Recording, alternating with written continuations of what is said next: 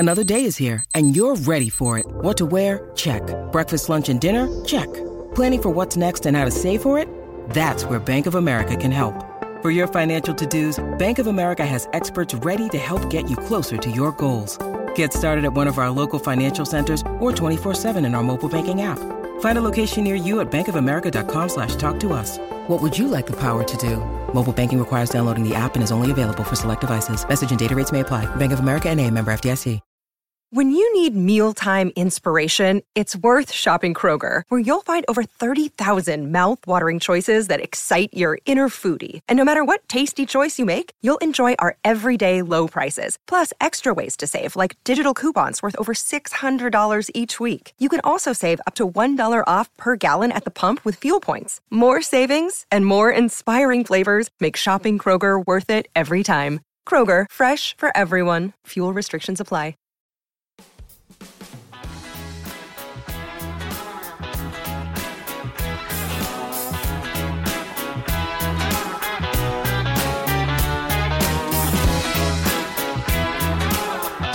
Hello and welcome to the Wisden Cricket Weekly podcast. Lots packed in today's show. We'll be reflecting on a brilliant round of the County Championship. Hameed is back.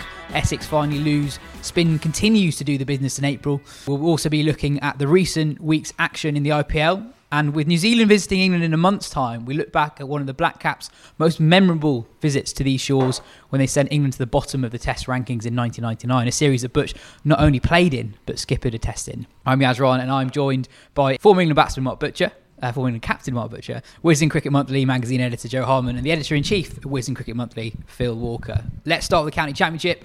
The moment that captured fans' imaginations the most, I think, two moments really, was surely Hameed's twin hundreds against Worcestershire. His first tons for knots and just his second and third first-class hundreds since he played for England all the way back in 2016. Since ball-by-ball data for the championship existed, which came around in the late 90s, no one has faced more balls in a county championship game than Hameed in this one. Joe, lovely to see him score lots of runs. So nice. So nice. I think for his own good, we shouldn't get too excited at this point. It was a pretty flat deck by the looks of it against a decent but not high quality county attack. But you know, let's just be thankful that he's back and doing what he did before, eating up loads of balls, batting beautifully and looking confident again. And there were signs of it last year. He got a few 50s in the Bob Willis. So it's not a huge surprise that he's turned the corner, but it obviously has been a long time coming. It must feel amazing for him to be back in form after, and he must have been tearing his hair out, wondering how he could buy a run, because the decline was... We see declines in young players, it happens all the time, but his was fairly extraordinary from the high that he'd reached in India to the lows he'd reached in Lancashire seconds.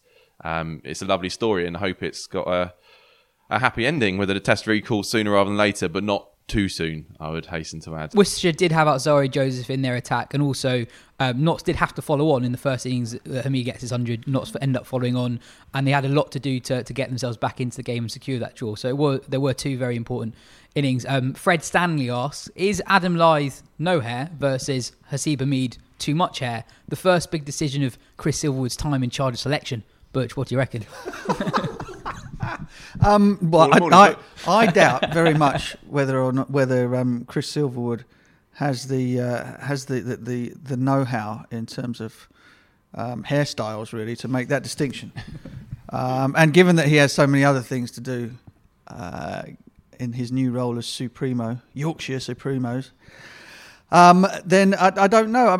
Again, we had the conversation at great length about Adam Lyth last time. I still don't see him getting a recall, but I think that there is absolute reason to be thrilled about Hameed and a little bit overexcited. Just simply, 5 years is a heck of a long time.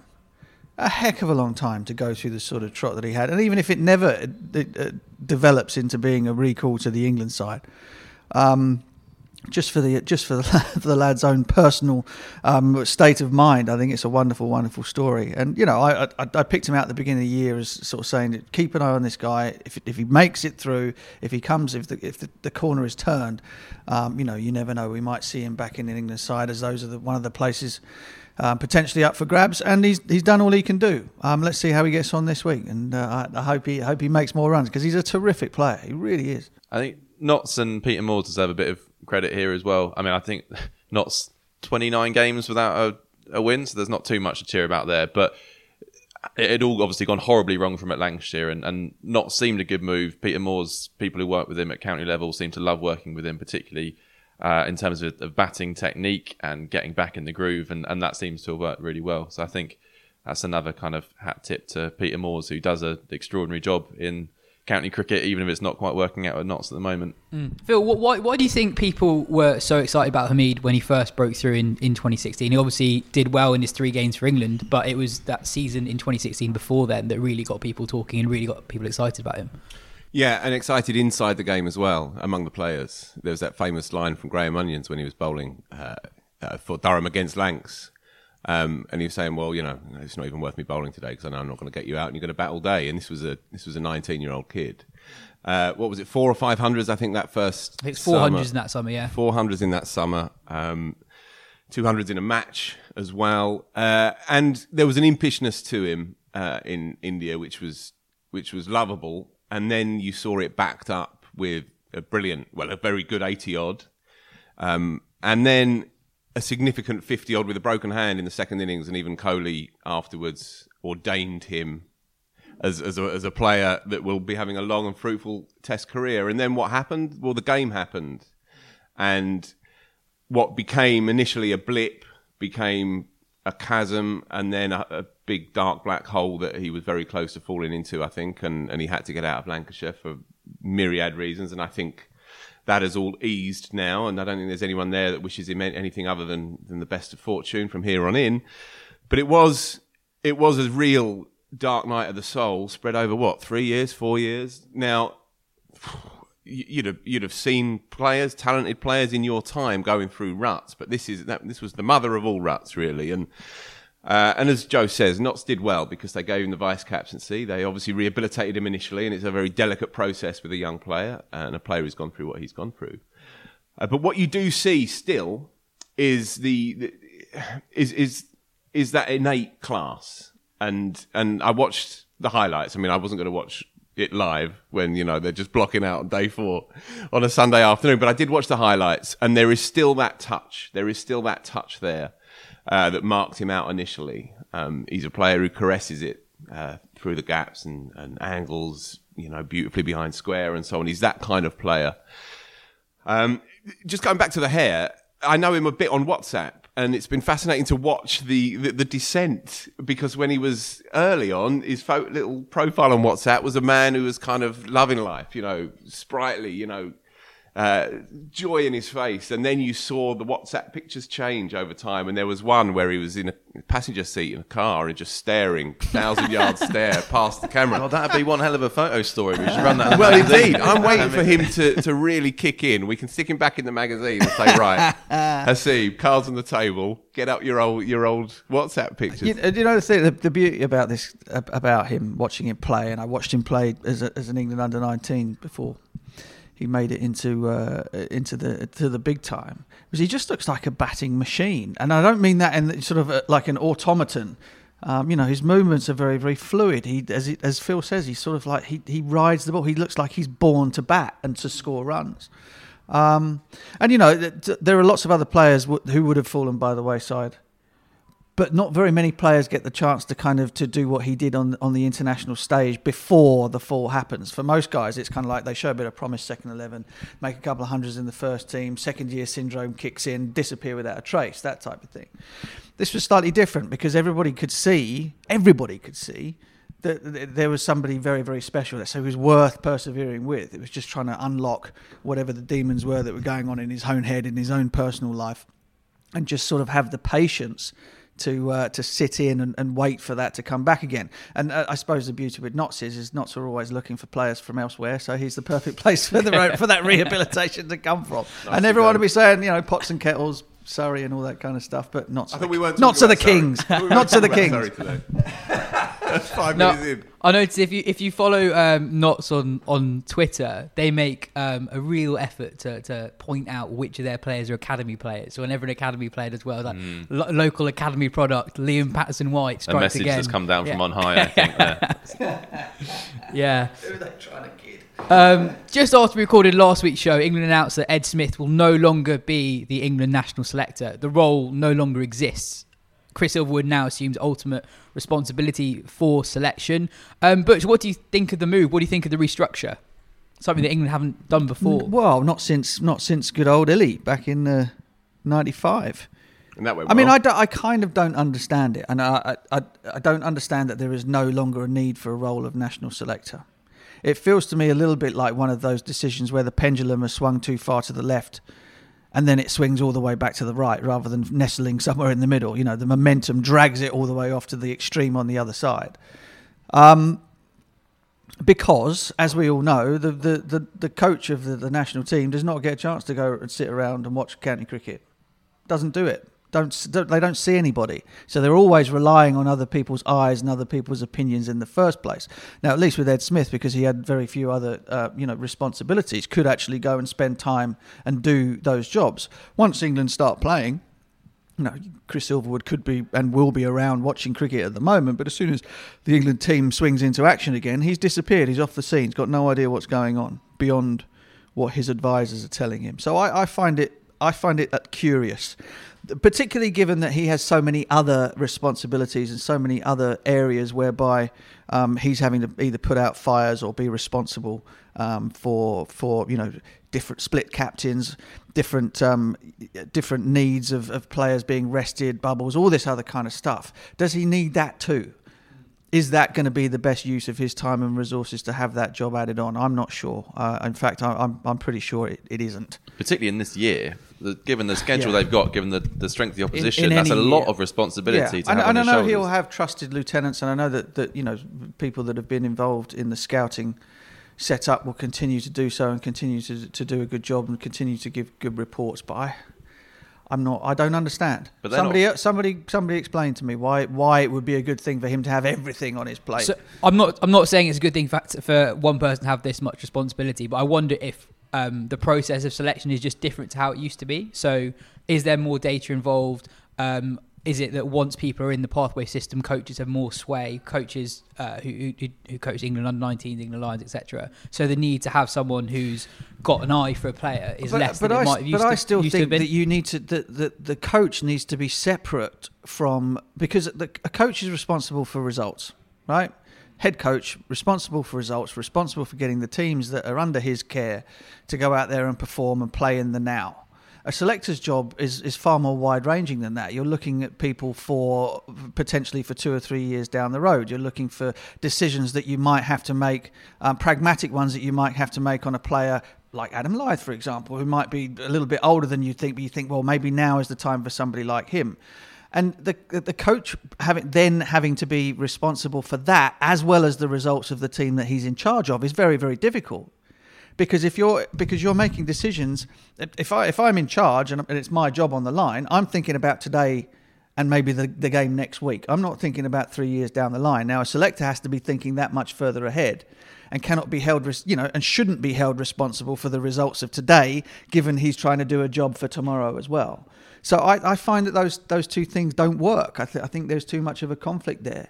I think the interesting character here is Mo Bobat, who many of our listeners might never have heard of before. I mean, he's ECB's performance director, I think is still his title. And he seems to have a lot of responsibility, a lot of sway, and the kind of funnel of analysing performance and data seems to come through him. So I think he will be reporting to Silverwood. He will be making a lot of recommendations to Silverwood, not instructions, but recommendations. But the thing is, if England then go and get thrashed in the Ashes, lose the thing 5-0, everyone's saying, well, we played badly and the selections were poor. No one's going to say Mo Bobat needs to go, because no one's going to know who Mo Bobat is. It's going to be Silverwood that carries the can for that. Yeah. If I was him, I wouldn't really want this responsibility, to be honest. I mean, and the rumours, the rumour mill has it that that Ed Smith has kind of paid for his job because of the fiasco over bubbles and players not being happy about being rested here, players being unhappy about not having enough all of those things that have come into play over the last 12 months that nobody else has really ever had to deal with before. And his his would have been general signed off by Giles as well. Yes, right? exactly. His kind boss. of general unpopularity. Again, this is another issue for me. Selectors generally are unpopular with players, right? Because they have to leave them out, and so they are. And so the selectors, as far as I'm concerned, and the way that Australia have done it or did it so well during my time as a player, was that they were separate. They were kept away from the day-to-day hubbub of dressing rooms and all that kind of thing. Not your place. My job, I send you the piece of paper. These are the players. You deal with it from there on in. No problem. Ed Smith tried to play it too many ways and tried to get a little bit too close. Was too often seen in dressing rooms, too often seen around the players. No, don't do that. Now the bloke who's actually there could and should be a confidant for the players in their coach and as their manager and as their mentor in many ways. Now is responsible for hiring and firing them as well. Now that becomes a barrier of trust between myself as a player. Am I going to go up and be as open about my feelings or my problems or my issues with a certain type of bowler with the coach who's supposed to be there to help me if I know that he's also the guy that could drop me if I'm having a shocker? It's too much. I take it. I might be talking out of turn. I've not read up on what the role entirely entails. But for me, if you're head selector, that all of those things apply, all of them. And it's very difficult to get around and away from that. Yeah, I think that's bang on. I don't have much more to say other than what I've heard. Morgan and Root were both fully behind it. Behind the decision. Behind the decision, yeah. Now, that may well be a consequence of communication issues, which is, again, something that swirls around the rumour mill a little bit. If it is a reflection of Ed Smith's otherness as a character, then I think that's pretty limp, I have to say. I think English cricket's brains trust at the top is a less imaginative place for Ed Smith's removal. I think all the reasons why he was lauded when he came in 2018, independent thinker, an outlying intellect, if you like, someone who's prepared to make tricky decisions and unusual decisions, and very much on the kind of the cusp of the data-driven revolution that's driving cricket analysis and so on and so on. He was very much there in the heart of that. If it's been removed because he puts a few backs up and because the ecosystem at the top of the decision makers is slightly affected by having somebody like Ed Smith, a character like Ed Smith there, then I think that's lamentable. I'm not saying that is definitely the case. It's hard to know, really. It's hard to know. But I think what it does show is that, at the very least, Root and Morgan, with Silverwood as a kind of almost as a lieutenant, really. You imagine the atmosphere in the one-day team. I doubt Silverwood's ever walked in there and said, right, this is how we're going to do it. I think he is a kind of loyal right-hand man to Morgan, and I think Root increasingly wants his team and he wants his identity stamped on that team. And perhaps there was a sense of death by committee at the top, and too many ideas garbling the clarity of thought that maybe they're after. Oh, but all of that may well be the case, but that's no reason to lose. That's no reason to lose the role. It might be the reason to lose the man. I mean, I have no feeling about whether he was the right guy or the wrong guy. In the end, the results in terms of Test match cricket are kind of the ones that to be hired and fired over, and potentially you haven't got any argument if that's the way you want to fight. But I don't understand why a lack of trust or a lack of enjoyment of the way that Ed Smith goes about things is reason not to have a role of chief of selectors anymore. I guess they would say James Taylor's been moved up to now become head scout. Looks good in the uniform. Boom. Yeah, lovely. And Mobo Bat is now, as Joe says, he's overseeing the whole the dissemination of information regarding players at county level as well as obviously under 19s and lower. ECB cost cutting has also been mentioned. This is it. This is another element of it. And I think Ed Smith was probably the most dispensable, and probably unfairly, as Butch alluded to earlier, it became his policy, the rest and rotation bubble thing. And it wasn't. I mean, he was tasked with overseeing it and orchestrating it, But this would have been a committee decision to go down that road. And crucially, Giles is his boss, and Giles would have signed off on the policy. It wouldn't have gone ahead just because Ed Smith suggested it. So I think he has carried the can for that up to a point at least. And it's a multi-layered story, this one, I suppose. But I can't help feeling that English cricket is a slightly less imaginative place for his absence in it. Joe Smith was quite a divisive figure at times, particularly among England supporters. How do you think his time as national selector will be remembered? I think he did a better job than what I see people say on cricket Twitter. I don't think people like him. I think people think he's too clever by half, and that turns a lot of people off. Personally, from working in the media, I thought he explained his selections much better than anyone has previously before. He was very open, possibly too open at times. Saying David Malan didn't have the game to play home test matches, for instance, was a slightly odd thing to say, I thought. But, we appreciate that honesty. I think you're always going to have picks that you look back on and think a bit odd. I think largely he got them right. I think Butler was a great pick. I think some of the more odd ones, even like Joe Denley, I personally think that was a decent stopgap that England's results picked up during that time. Picked Ollie Pope that first summer, didn't he? Yeah, and it didn't take a genius to see he was a good player, admittedly, but it did take some balls to bring through. He's really given youth, Sam Curran as well, really given youth a chance. I think it should be remembered positively, whether it is or not. I'm not sure. Well, so the problem, a lot of people don't necessarily won a World Cup, by the way. Yeah. Yeah, but the thing, I don't think he gets credit for the things that go well. So that is seen as Owen Morgan's victory, which is probably fair enough in large part. But then a lot of times he's criticised for the 11 that gets put on the park, which is not his responsibility. So I feel like he didn't really. I mean, but doesn't that just back up what I'm talking about here? The 11 that goes on the park is not only Chris Silverwood's job is now not only to pick the 15, it's also his responsibility for the 11 as well.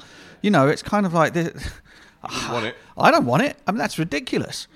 There you go. But that's how it is. I thought that he was obviously very good at picking talent. Like everyone just kind of looks at Sam Curry now as like obviously going to pick Sam Curry. It was not an obvious pick back in 2018 when he played. I thought Smith wasn't particularly pragmatic with selection sometimes in terms of squad building. So the West Indies tour in 2019, England dropped Keaton Jennings and had to pick him again because they just didn't pick enough batsmen in the squad. His initial 15-man squad... There was the whole thing about leaving out Stuart Broad in Barbados, and again that landed at Ed Smith's door when they picked Sam Curran instead of Broad. I mean, which is anybody that's been anywhere near Kensington Oval knows that's just the stupidest thing you've ever heard. But it happened, and that landed at his door. Again, I don't know whose call that was eventually, but Broady never forgave him for that. Yeah, and then for the 2019 World Cup squad, he initially picked Joe Denley in the 15-man squad, which was just a weird decision because he was essentially the only backup spinner in the squad, and eventually went back on that and picked Liam Dawson. Morgan won the day on that one, didn't he? Pretty clearly. Yeah. So I think while there are a lot of his picks, I think he definitely deserves a lot of credit for. I think there are times where he wasn't that pragmatic. For example, I think the 2019-20 winter, they probably should have taken another spare batsman to New Zealand, South Africa.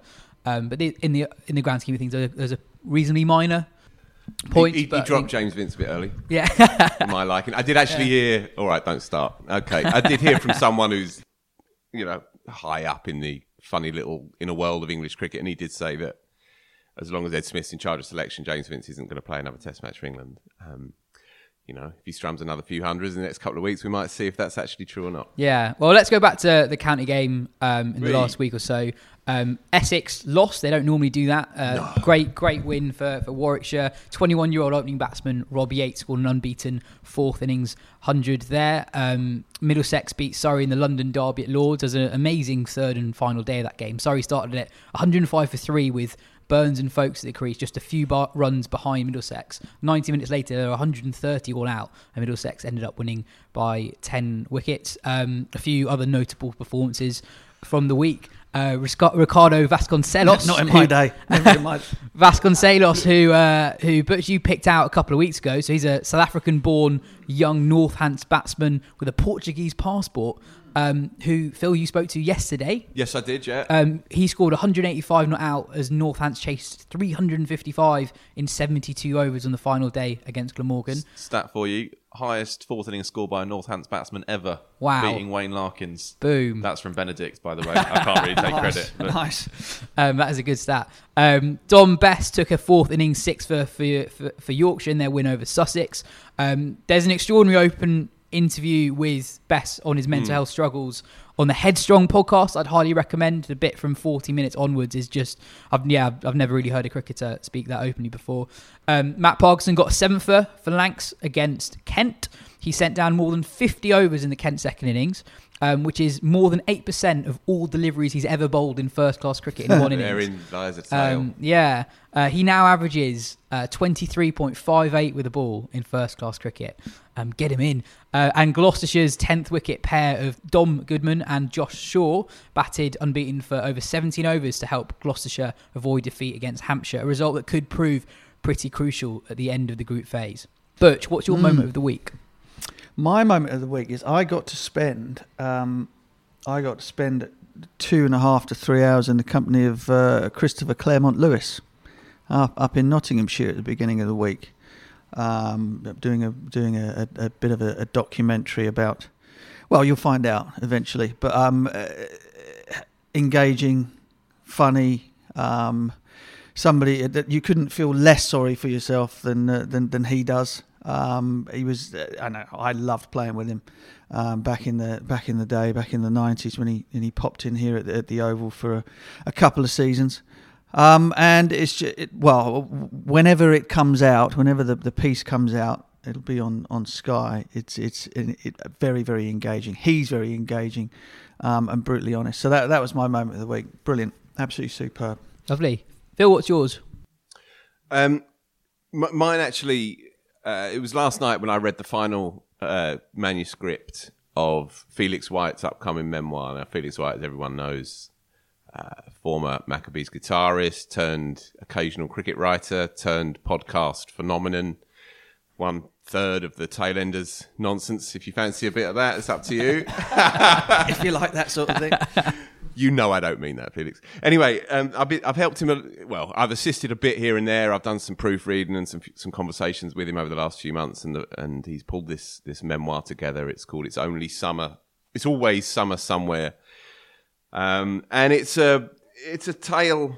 It's a real good ripping yarn, but it drags in these sort of different strands of obviously his cricket obsession, his musical awakening, and becoming an almost accidental pop star, and it's interlaced as well with stories of his family as well, and he lost his mother as a teenager as well, so it's a incredibly moving sort of meditation on grief and loss as well. But it's all shot through with his sort of lovability, and you've met him, Mark, as well. He's interviewed you a couple of times, and obviously Joe knows him very well as well. He's written for Wisden many times in the past and so on, and it is It could easily fall into sort of mawkishness and sentimentality, but he's so damn lovable and inspired by the miracles, the everyday miracles around us, you know, and it will be readable for fans of cricket. It'll be readable for fans of guitar-based British bands. It'll be readable for fans of the human condition and the human spirit, you know, and it really is a terrific thing, and I'm not. Maybe I'm biased, but I read it all last night. I read the bits that I hadn't subbed a little bit closer than the bits that I had, but it's a really terrific thing, and available now, I think, to pre-order actually. So I think if you go on his Twitter, Felix White Twitter, whatever, you can pre-order a copy there, and I would genuinely recommend it. It's a terrific piece of work. I often think that when there's a famous person who's really nice, you kind of worry, are they actually really nice in real life? And I don't know Felix that well, but he is genuinely... Nauseatingly, he is so nice. Yeah. Sorry to break it to you. There's another interesting bit of news this week that's been reported in Indian media, and it's that under 23 uncapped Indian players might be allowed to play in the 100. Phil, what do you make of that? We were talking about this just before the show, and we were trying to work out actually who it would include if it were to be, say, this upcoming year, and this is for the next following year. Padikal, the opener at RCB, who's putting up trees every day, he would qualify. Providing he doesn't play the next few That's months. crucial. Yeah. Bishnoi as well at Punjab, he'd probably get a go. leggy. Zishan Kishan played. Yeah, he's played. He's just played. Yeah. So this, I guess, is part of the issue, you know, that you can make some good plans and identify some talent, but if... It's a great idea in theory, but it might not be many players in practice. What it does show, I think, is a recognition that buy-in from the BCCI up to a point, therefore floods into the Indian cricket culture as a whole. And from what you hear anecdotally about how much coverage there, how much of a following there is, say, for just Vihari's attempts at scoring a few first drop for Warwickshire, the numbers are through the roof across British media for anything that Vihari does, who is a kind of, underwhelming-ish number 5 accumulator at Test match level. Good player, don't get me wrong, but he's not like a big icon name necessarily, and yet they all are. That iconic thing is conferred upon you, I think, if you crack it in Indian cricket. Shreyas Iyer as well, of course, playing for Lancashire this summer in the 50-over stuff. So I think the ECB will be bending over backwards to try and facilitate this, and I understand why, because if you can break in even on the surface of Indian cricket, then suddenly it becomes a different proposition and it becomes a far more commercialising option as well. And although it's grubby stuff, it's significant because whatever your feelings are about the 100, I mean, you'd be an odd person to want to see it collapse and be humiliated within a couple of years of its birth. So a little bit of buy-in from Indian cricket would be very, very useful. So I can understand why the ECB are trying to do this. So you say commercialisation there. So you look at the overseas players coming over for the 100, they're really good players. They're pretty much the best in the world. So we're thinking there might be a possibility that actually these 100 sides think, well, we're better off taking an under-23 Indian player who's perhaps not as good as the player we would have picked because we'll have more cut through in India. I mean, it's a bit bleak, but maybe that is just the world. Maybe. I mean, look, good point. All of this ignores the home market, doesn't it? And whilst I can, more than anybody, understand just how important it is to make sure that you get commercial buy-in from the biggest and most powerful block, the raison d'etre of the 100 is to get buy-in here.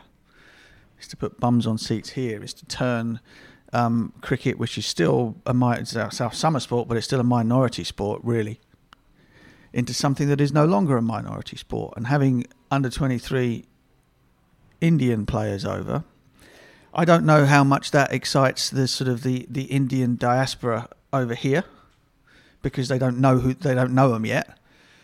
It might well excite them commercially over in India, but it certainly isn't going to do anything to turn Joe Bloggs from a non-cricket watcher into a cricket watcher. Well, it comes back to that Colin Graves thing saying we've heard there's interest in India, which was flatly denied in India, as though this is further justification that this is a good thing. Because if India like it, it must be a good thing. Yeah, I mean, listen, if India liked it to the extent where they were willing to have Rishabh Pant come over and be an overseas player, then you go, well, absolutely. There's irrefutable evidence that this is a good idea, because it's a story I've told once or twice, and stop me if I've done it on the pod before, but I will never ever forget the Help for Heroes game here at the Oval. One bleak September 2015-16, I think it was. Tuesday of the game, which is happening on a Thursday, 4,500 tickets have been sold.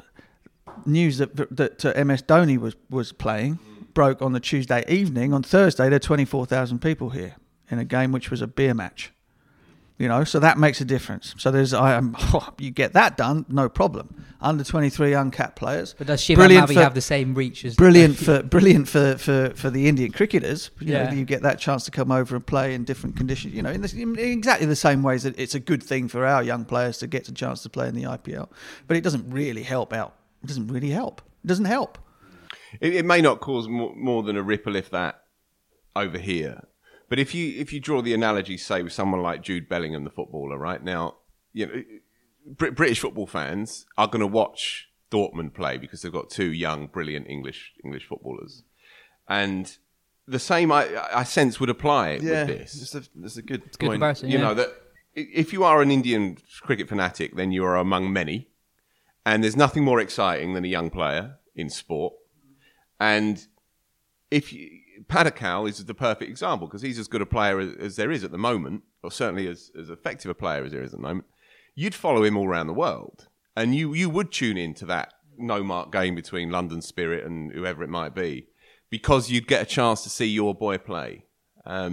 So it might it might be window dressing in the end. I don't know, but Yeah, and I I kind of don't- thinking that there is some significance, and even if it's just a sort of a first point, at which maybe a relationship can develop from there on. I mean, it's a beginning, isn't it, potentially? And I don't disagree with anything you've said. That's not the point I'm making. The point I'm making is that here, yeah, sure. it kind of doesn't make any. The bloke on the street who might be thinking about coming to watch London Spirit or whatever doesn't care because frankly they don't know anything about cricket in the first place. That's the entire point. Do you know what I mean? Yeah.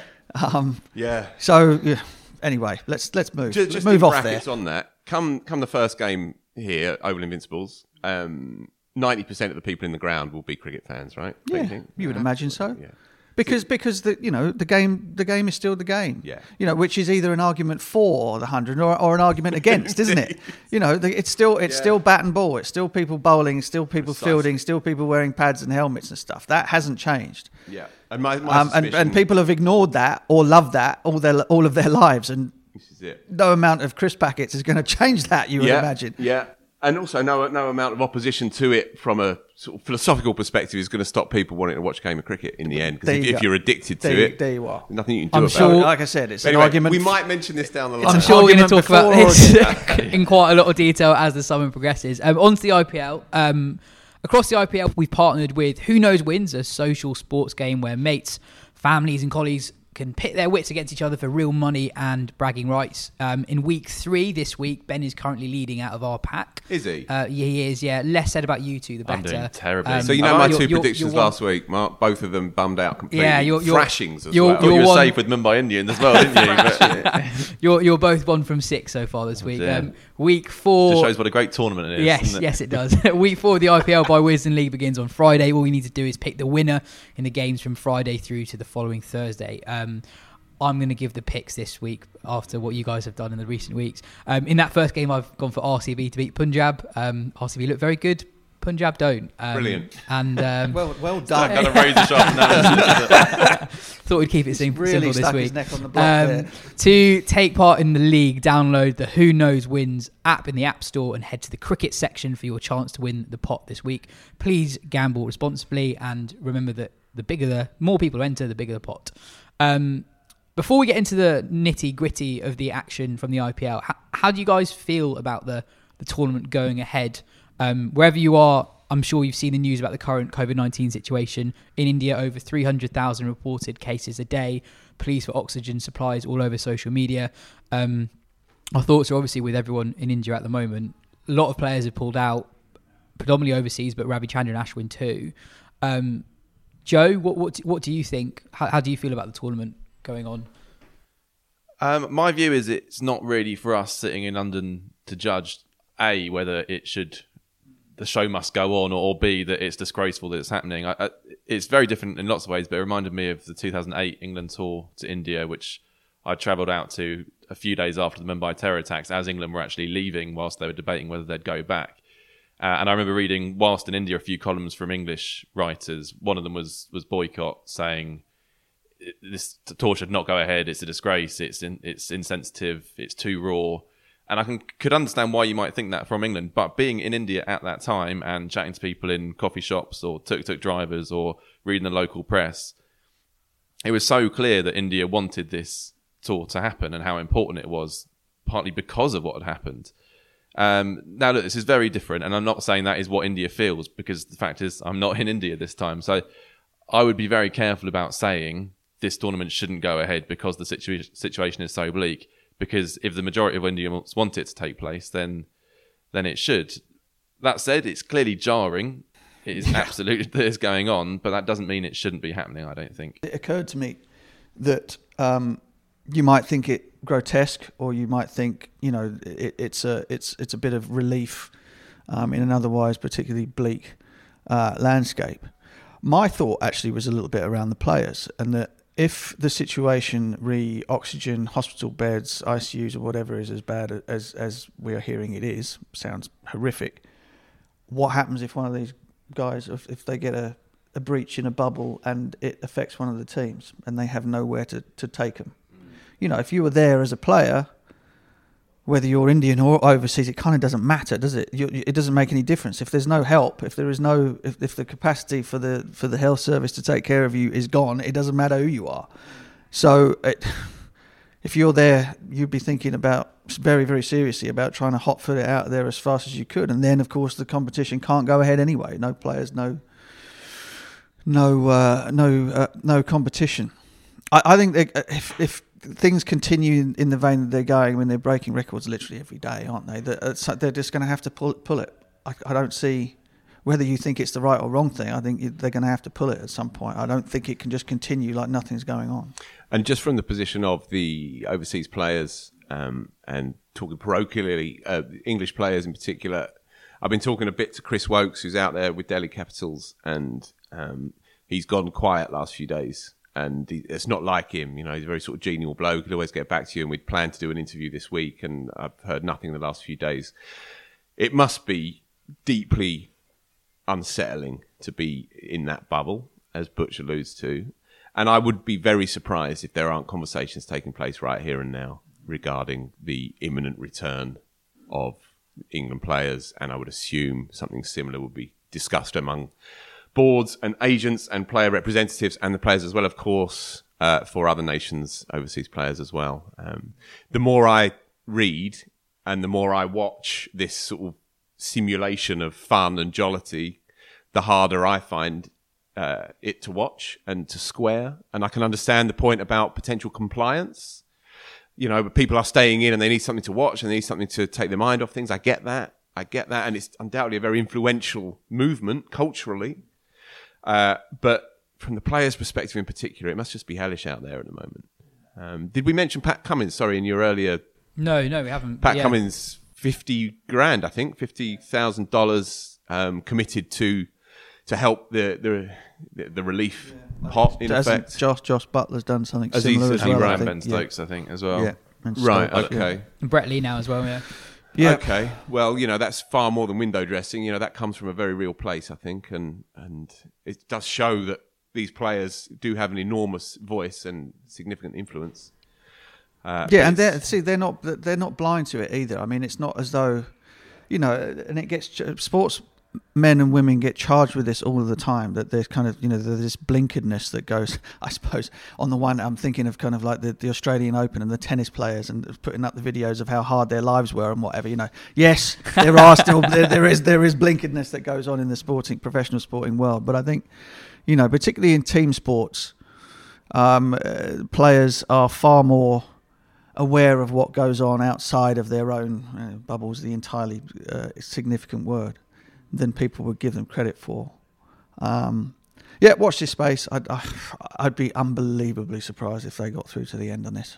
Joe, you've been in isolation for a week, so you've ended up watching quite a lot of the IPL. 10 days, actually. 10 days. Well done, by the way. It was a fully immersive experience. Yeah. I didn't even really like the IPL a few years ago, and for a while it became my only thing to get up for. Yeah. You sent me a WhatsApp message that said, I've watched a lot of the IPL. Since I've come out, when I hear a siren in the street, I just assume someone's bowling a no ball. It's a very odd experience. Your moment of the week is from the IPL and it involves an English player. Yeah, it was the Sunday Sunrisers versus Delhi Capitals, the first super over of this year's IPL. Delhi Capital got 159. Sunrisers kind of scraped there. Kane Williamson just got them to the one below their target. Came to the super over. I think everyone was expecting Johnny Bairstow to walk out as one of the openers in the super over for Sunrisers, and he looked as baffled as everyone else to be sitting on the sidelines. They went with Warner and Williamson as their two. Williamson looked knackered after his innings. Warner hasn't been hitting the mud at all. It was a bizarre choice. Bairstow should have been the first pick, and then you choose between those two as your second pick. In the end, they got 7 runs from the super over. Would have been 8, but for one short, which I think was Warner, one short. And then Delhi Capitals got there off the last delivery. It looked like there might be a second super over for a second there, but it just Sunrisers are a bit of a mess. I don't know how they've ended up with such a poor batch of Indian players. They really rely on their overseas players. Bairstow's having a brilliant IPL, but in a not very good team. And then Warner was kind of criticising the team selection in the post-match interview when no one's quite sure who the selection team is. So it feels a bit messy, and they're one of a couple of teams in this IPL who just don't look like they've got themselves sorted at all. I'd be surprised if the 4 who are leading at the moment changes before the end of it, if we get to the end of it. Yeah, the end of that Super Over nearly exposed very controversial loophole in the law, which is if an umpire gives somebody out LBW and they run a leg by, if that's reviewed and overturned, that leg by doesn't count because the ball's dead when the umpire gives the decision. It's always been an issue for me. Always. It's going to happen. It's going to happen in a really big and game. You're right. It could easily have decided that game. Exactly. And the way around, the reason why you have that law probably is that maybe once the umpire puts his finger up, fielders understandably don't run in as hard, whatever. But I think umpires just should not give the LBW until the ball's dead. That's the obvious way around it. Football kind of had to grapple with that in the last year or so with VAR, with linesmen raising their flags later and later. I just think cricket should just do the same. See, the other side of that is if it comes off a pad or something and goes down for 4 leg byes, if no fielder is involved, then what? It's exactly the same. I mean, it's just they just need to change the laws, basically. Well, exactly. Yeah, it's a real. We know it's going to come up. It's a bad one. T20 final. Exactly. It's a bad one. Exactly. And the other bad one is, why would you have a New Zealander in the Super Over? I mean, just that. A couple other things from the IPL. CSK are quite good again after not qualifying for the playoffs last year. There's a really good piece from CricViz's Pat Noon on the Wisdom website. He made a really interesting point about Moeen, actually. Although he's not played every game, he said it's one of the first times in a long time that a team has built themselves around what Moeen is very good at, rather than the other way round. Moeen's been coming in as what Pat described as a deluxe pinch hitter at number 3, given freedom to biff it from ball 1. And he's been really important in their revival, which is a really good piece. I would recommend it. I was going to say with Bairstow as well, Bairstow, and then you've got Sam Curran doing pretty well and Moeen doing pretty well at CSK. Aside from that, the English players having a bit of a stinker. Either they've come home in the case of Livingston, or they're just not going to play in the case of Roy. And then Tom Curran's had a bit of a stink when he has played.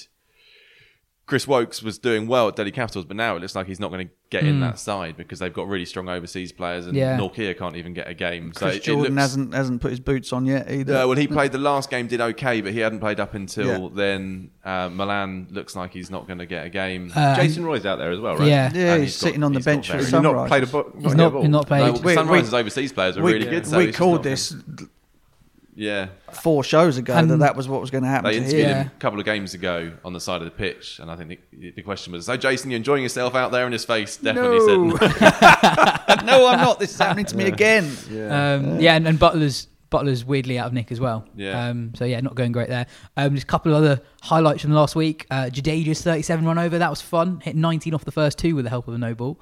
And then Phil, you mentioned Padikal earlier. He scored a brilliant 100. He's great to watch. He's a brilliant player. So also on Jadeja, I think we've got to mention that kid. Jadeja also took 3 for 13 off his 4 and a run out. Yeah. I don't think anyone could have had such an influence on a game in about 50 balls. He is the daddy, and I love him. I absolutely love him. From the blazing sword celebration to just about everything, really. I'd have hated to have batted against him as well. Great beard. He's the daddy. Let's move on to England's home series against New Zealand in 1999. So we're talking about it. We're going to look back at the 2015 series as well later on, because New Zealand are coming over later this year in about a month's time. So a bit of background on the series. Butcher's obviously a major part in it. The series took place a few weeks after the 99 World Cup, which took place in England, where England didn't make it past the group stages. England had just appointed Nasser Hussain as their captain and Duncan Fletcher as their coach, though Fletcher didn't take charge until after the series. England got off to a really good start. Actually, they won the first test by 7 wickets after being bowled out for 126 in the first innings. Caddick took a cheap 5 for. England chased 208 in the 4th innings. A young Alex Tudor scored 99 as night watchman. New Zealand won the second test, during which Hussain broke his finger. Then in the third test, which was drawn, that was captained by Butch, actually. And Butch was then dropped from the team for the 4th test, which England lost in the 90s, 83 runs at the Oval, and that result famously took England to the bottom of the world test rankings. We're not going to go through it test by test necessarily. For that. Butch, what are your overall memories from that series, of that series? Oh, man. Well, I mean, 99. So Nasser's first series as captain. You've got Atherton and Stewart, recent captains, still very much part of the team. And we don't have a coach, as you rightly said. And there are all kinds of issues, really. I mean, if you look at some of the people that played in that series, you mentioned Alex Tudor, Stuart Atherton, Thorpe, Hick, Ram Prakash, myself, Caddick, Headley. I mean, that's a good sounding team, right? Tufnell, Such. We also had Aftab Habib and Chris Reed make debuts in that series as well. Darren Maddy made his debut as well. Darren Maddy played in the last test match. Ronnie Irani played a bit part in and out here and there. I mean, and Giddens' debut as well. Right, good cricketers, all. Good cricketers. And yet, we were about as far away from a cricket team as you could possibly imagine. The win in the first test match. What did you say? We got bowled out of 120 or something. I remember the pitches were kind of spicy for some reason throughout, particularly the first two, Edgbaston and Lords. Tudes won us the game at Edgbaston famously, and then we got absolutely hammered at Lords on another sort of green top and played really, really badly. And New Zealand were there was a sort of feeling that it was only New Zealand. And I think that New Zealand have suffered through that forever, wherever they've sort of been, the people have always taken them slightly lightly. And I think that there was a sort of an arrogance about English cricket, for what reason I have no idea, and an arrogance about maybe the players and the teams that kind of that led us to be so much less than the sum of our parts. And by the end, so as you mentioned, I captained the third test match at Old Trafford. Nasser broke a finger at Lords, didn't bat in the second innings. Thorpe took over from him on the field there. Now, between the end of that test match, us losing, and the beginning of the third one, it would have been David Graveney and Graham Gooch, who was kind of caretaker coach at the time, to give me the captaincy in that test match. Did you expect it? I didn't expect it. I mean, it had been talked about. I'd captained Surrey in the first, however months, 2.5 months of the season, in the absence of Stuart, Thorpe, Hollyoak, who was Adam, who was the club captain, Sacklane, etc., all on World Cup duty, and we were sort of way out in front in the championship and got some good raps for my captaincy or whatever. But still, if you look down the list of who was playing, so you got the two former England captains, Stuart and Atherton, both of whom said no, thank you very much. Graham Thorpe, who'd taken over, who was sort of de facto vice captain, they didn't ask him, so he had the right hump, properly had the hump. You've got other players like Hick, all of these guys are so much more my senior in the side, and they make me captain for the third one.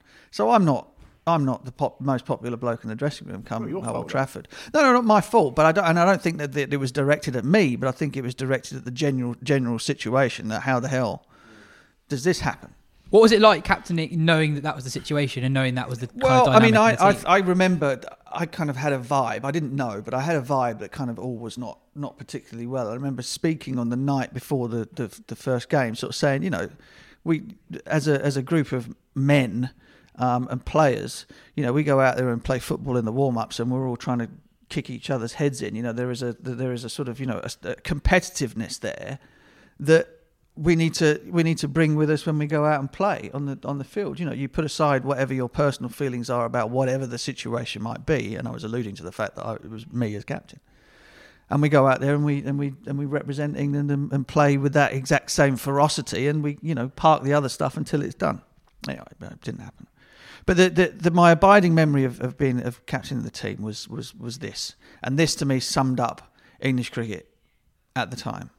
We'd picked a 13 or 12 or whatever it was on the proviso that Old Trafford had spun, okay, and that it was bare. There wasn't going to be very much grass on it, so that the 11 that I was left with looked as though we were going to have 4 bowlers in it, and it was going to be Such, Tufnell, the 2 spinners who were going to wreak havoc on these Bunsons at Old Trafford, and Headley and Caddick, 2 fantastic fast bowlers, but there were only 2 of them. And I flagged this up the day before or 2 days before the test match and said, look, Yorkshire are playing up the road. We're at Old Trafford, reverse swings here. Why don't we get Craig White out of the first-class game, bring him down, put him in the squad so that we've got an option to play an extra seam bowler. Batting's not going to suffer a great deal and we'll have a balanced attack. And I was told point blank, under no circumstances, you're just here to flip the coin. That's it. That's not going to happen. So, and I'm thinking, I know what's going to happen here. I wake up the next day, pull back the curtain. Sure enough, the clouds are this high, and I'm like, well, crikey! If I win the toss, can I bowl first with two seamers? I'm thinking, I don't think I can. I don't think I can. So lo and behold, all Captain Blazer. I'm a very proud moment. Me and Steve Fleming, I win the toss. And I sort of rather sheepishly say, we're going to have a bat, thinking, oh, God, please let the sun come out and everything fine. Of course, Dion Nash bowled us out of 150. New Zealand got 560 and it rained. And that was it, unbeaten as captain. I then did the press conference at the end of the match, and the protocol is we've all done them not as captains but as players. Your press man takes you down to go and see the guys in the library there at Old Trafford. And I waited, nobody came and collected me, so I wandered down my own, sat down in the chair on my own. All the press boys walked over, put their dictaphones on the table, and just started the interview. I'm kind of looking around, thinking, oh, okay, so this is how it's going to be. And was asked various questions. I said, well, look, I hadn't scored any runs. I got 30 or something in the first test at Edgbaston, and Nash ran me out. And then that was the last runs I scored in that series. And they said, are there going to be changes? Last test match, this was a dismal performance. And I said, well, look, nobody sort of has a divine right to be picked in the side, whether you've been captain or not. I was prescient because they left me out for the last one. And we went on to lose, having given Darren Maddy a debut. He opened the batting instead of me, I think. Changed the team, had probably the longest tail that an England cricket team has had since the 1800s. I've got it in front of me: Caddick, Mullally, Tufton and Giddins. And that's with Irani at 7. Yeah. He wasn't Adam Gilchrist or Chris Kens. Exactly. And it was dismal, absolutely dismal. I watched it at home on the TV, watching and listening to Nas get booed on the balcony here when the crowds were still allowed out on the outfield, and it was rock bottom. But I mean, you cannot make any argument that moment for Nasser was not the sort of catalyst behind how he would then go about doing things for the rest of his time as captain. That was absolutely, you could see his brain was going to explode. So he was so angry, and he knew they were right. And from there on in, things improved. This reputation that Nasser's maybe had at the time, but certainly embedded in recent years, of him being, dictatorial and so on. Is that your memory of him as a leader? Nas captained the team very much from the point of view of being stood on that balcony and having people boo him. So it was very difficult, and I'm moving forward quite some way. It was very difficult for him once the team actually started to be able to take care of itself a little bit and didn't need the school masterly treatment. He found it quite difficult to kind of relax and allow us to play because the memory of that was so strong. But that's the only criticism I'd have about the way he did things. With Nas, you could tell him what he thought. What you thought of him, and he would tell you exactly what he thought of you. And you could do that, in the most strong and HR worrying way possible. But then it would be forgotten the day after, and that was another thing. That's the thing I've always respected about Nas. He would call you every name under the sun and be as absolutely plain as to what he thought about what you'd done or why you'd done it, or what more he wanted. But it wasn't something that would be held against you going forward if he backed you. I thought he was great. He was exactly what we needed. Nobody else could have done what he did and pulled it off. He was exactly the right man at the right time. That 1999-2000 defining period for the kind of modern history of the England team. That central contracts came in the following year, and England had that great win over the West Indies. Because you look at the team selection in that series, those 4 debutants. So Aftab Habib played 2 tests, never played again. Chris Reed played 3 tests, didn't play again for 4 years. He said himself he was nowhere near ready to play at that stage. Darren Maddy debuts, plays 3 tests in his career. Ed Giddens plays 4. Irani comes to that final test. That's his last test and his third. how's anyone? I mean, how do you know if they're good? You can't possibly know if they're good enough. And how did selectors continue to? Because this is Graveney. He gets quite a lot of credit for the next period of his selection. Yeah. But I mean, that's awful selection, right? No, and Grav would turn around and say so himself. But there was also an element of, particularly with Fletch waiting in the wings, there was a slight element, and I remember talking to Fletch about this. There was a slight element of, okay, because this was, if you look back on what happened subsequently, this was a justification for what was to come next. It was we're going to pick these people whose numbers in county cricket say that they should play. So Hameed was averaging 50, and Chris Reed, best keeper and batsman in the country, blah blah blah. Ronnie Irani, brilliant all rounder. Okay, stick them in, put them in, and let's see if those numbers in county cricket, as good as they are, stack up to when it's hot. And so it was a little bit like, okay, this is what everyone's clamouring for.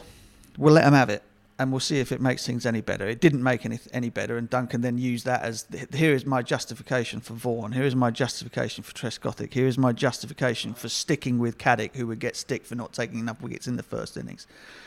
I'm going with not what the numbers are telling me, not who's doing this on a weekly basis for Glamorgan or whatever it might be, or Surrey or whichever club. I'm doing this on the basis of what my judgment is in terms of a player's character allied with the ability that they have. And therefore the numbers, if you can throw numbers at me all week about Joe Bloggs making runs every week in county cricket, but that doesn't butter any parsnips as far as what I'm thinking in terms is needed for a professional cricketer at the highest level. Because you can't really query the final results of that. It obviously worked, but that is a flawed test. I mean, Hameed probably wasn't a test batsman, but we don't know that. He played 2 tests.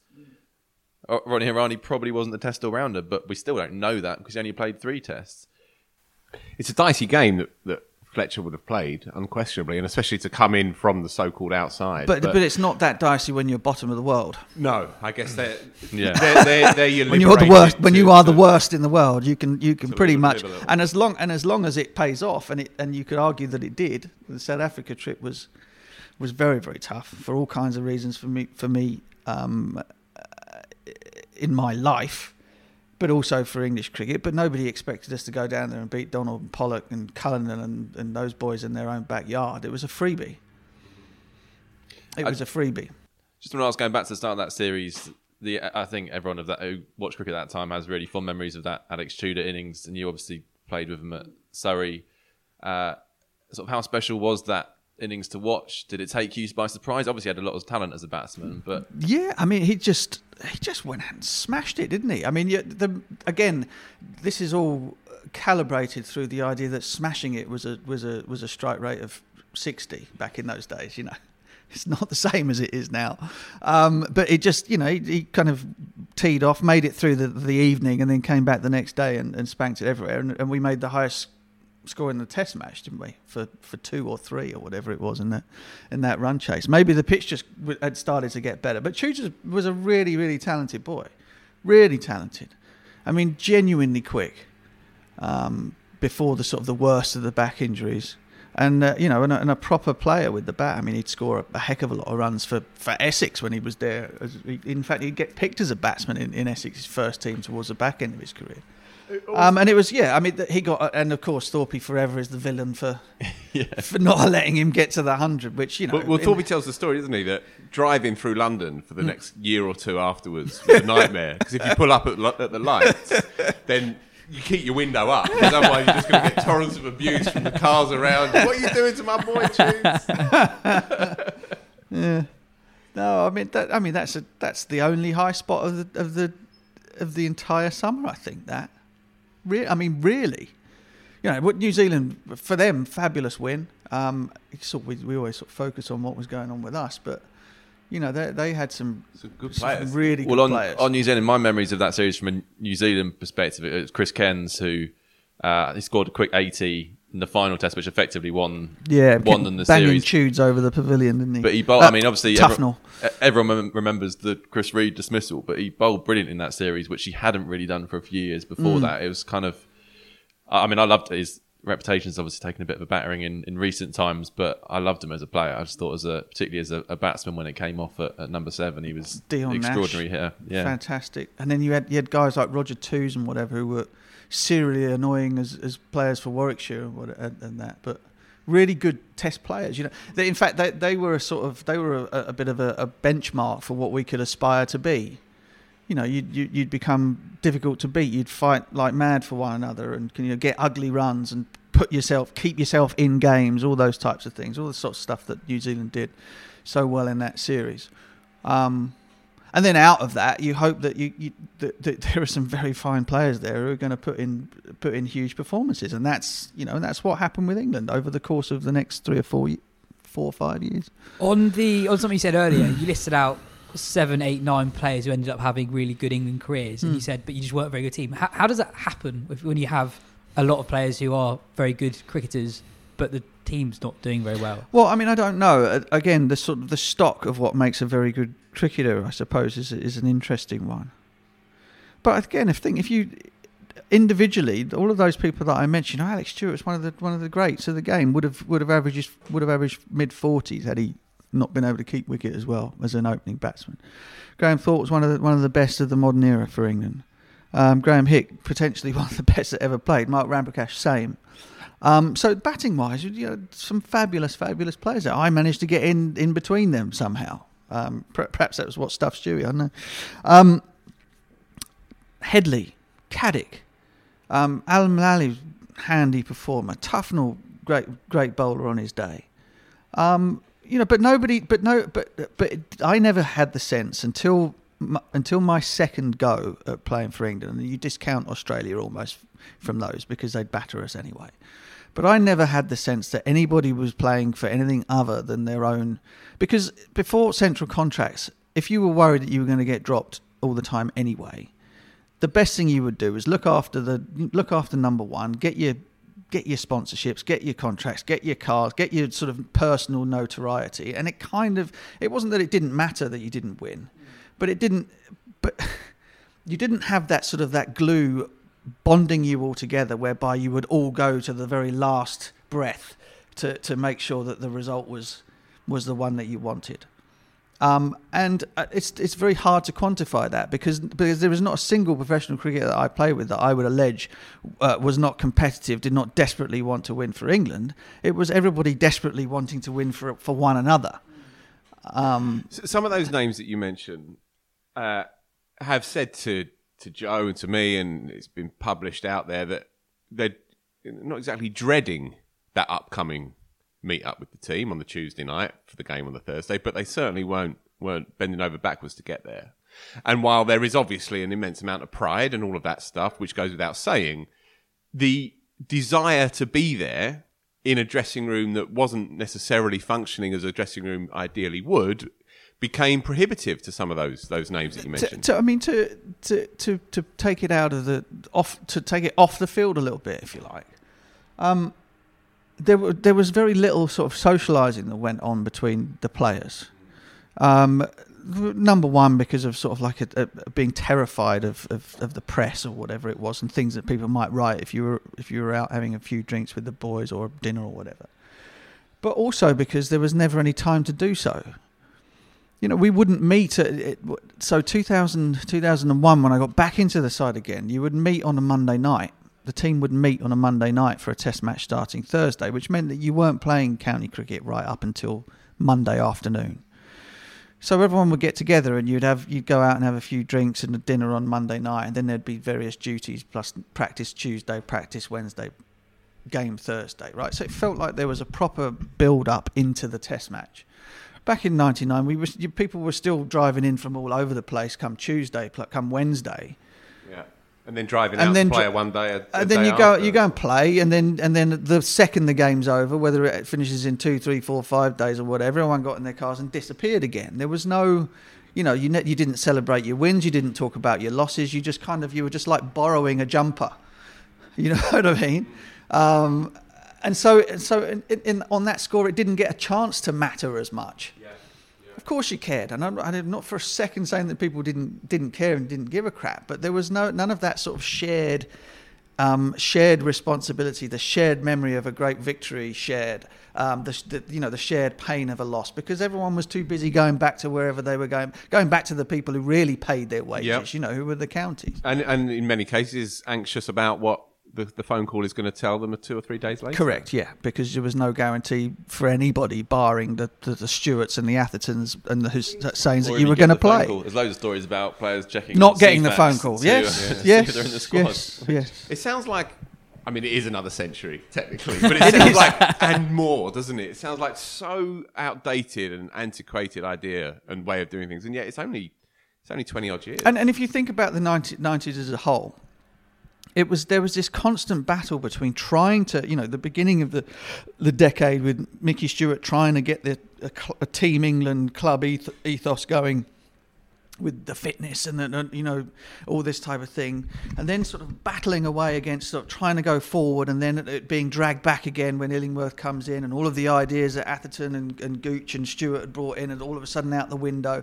You had this constant sort of push and pull between the new way of doing things, or the way that we'd seen be so successful with the way Australia had done it, and the way that and the easy fallback into sort of like there's just the same old crap that English cricket had done forever and ever and ever, and that battle was constant until Fletcher and Central contracts, until the bond was broken between the counties being king and owning the players, and the players feeling as though they were county players first, and they borrowed a sweater to play for England. Until that was broken, all of the efforts that had been made were completely and utterly in vain. Completely. That's really, really interesting. We did a podcast on the 2000 series against West Indies. I think we did it last summer, just before the West Indies series. West Indies visited, yeah. We had Dominic Cork and Craig White on the show, I think. Yeah. So yeah, if you're interested in what happened next, just scroll through point. the. Well done, yeah. Didn't see that coming. Fairly good. He's good at this. Scroll through the podcast feed. About 50 podcasts ago. Can we put a link? We'll put a link on Twitter. We'll put a link on Twitter. I say we. I won't put a link. But thanks very much. That was really interesting. Cheers, Joe. Cheers, Phil. This has been the Whiz and Cricket Weekly podcast. If you enjoyed this show, hit the subscribe button. Tell your friends, and we'll be back next week.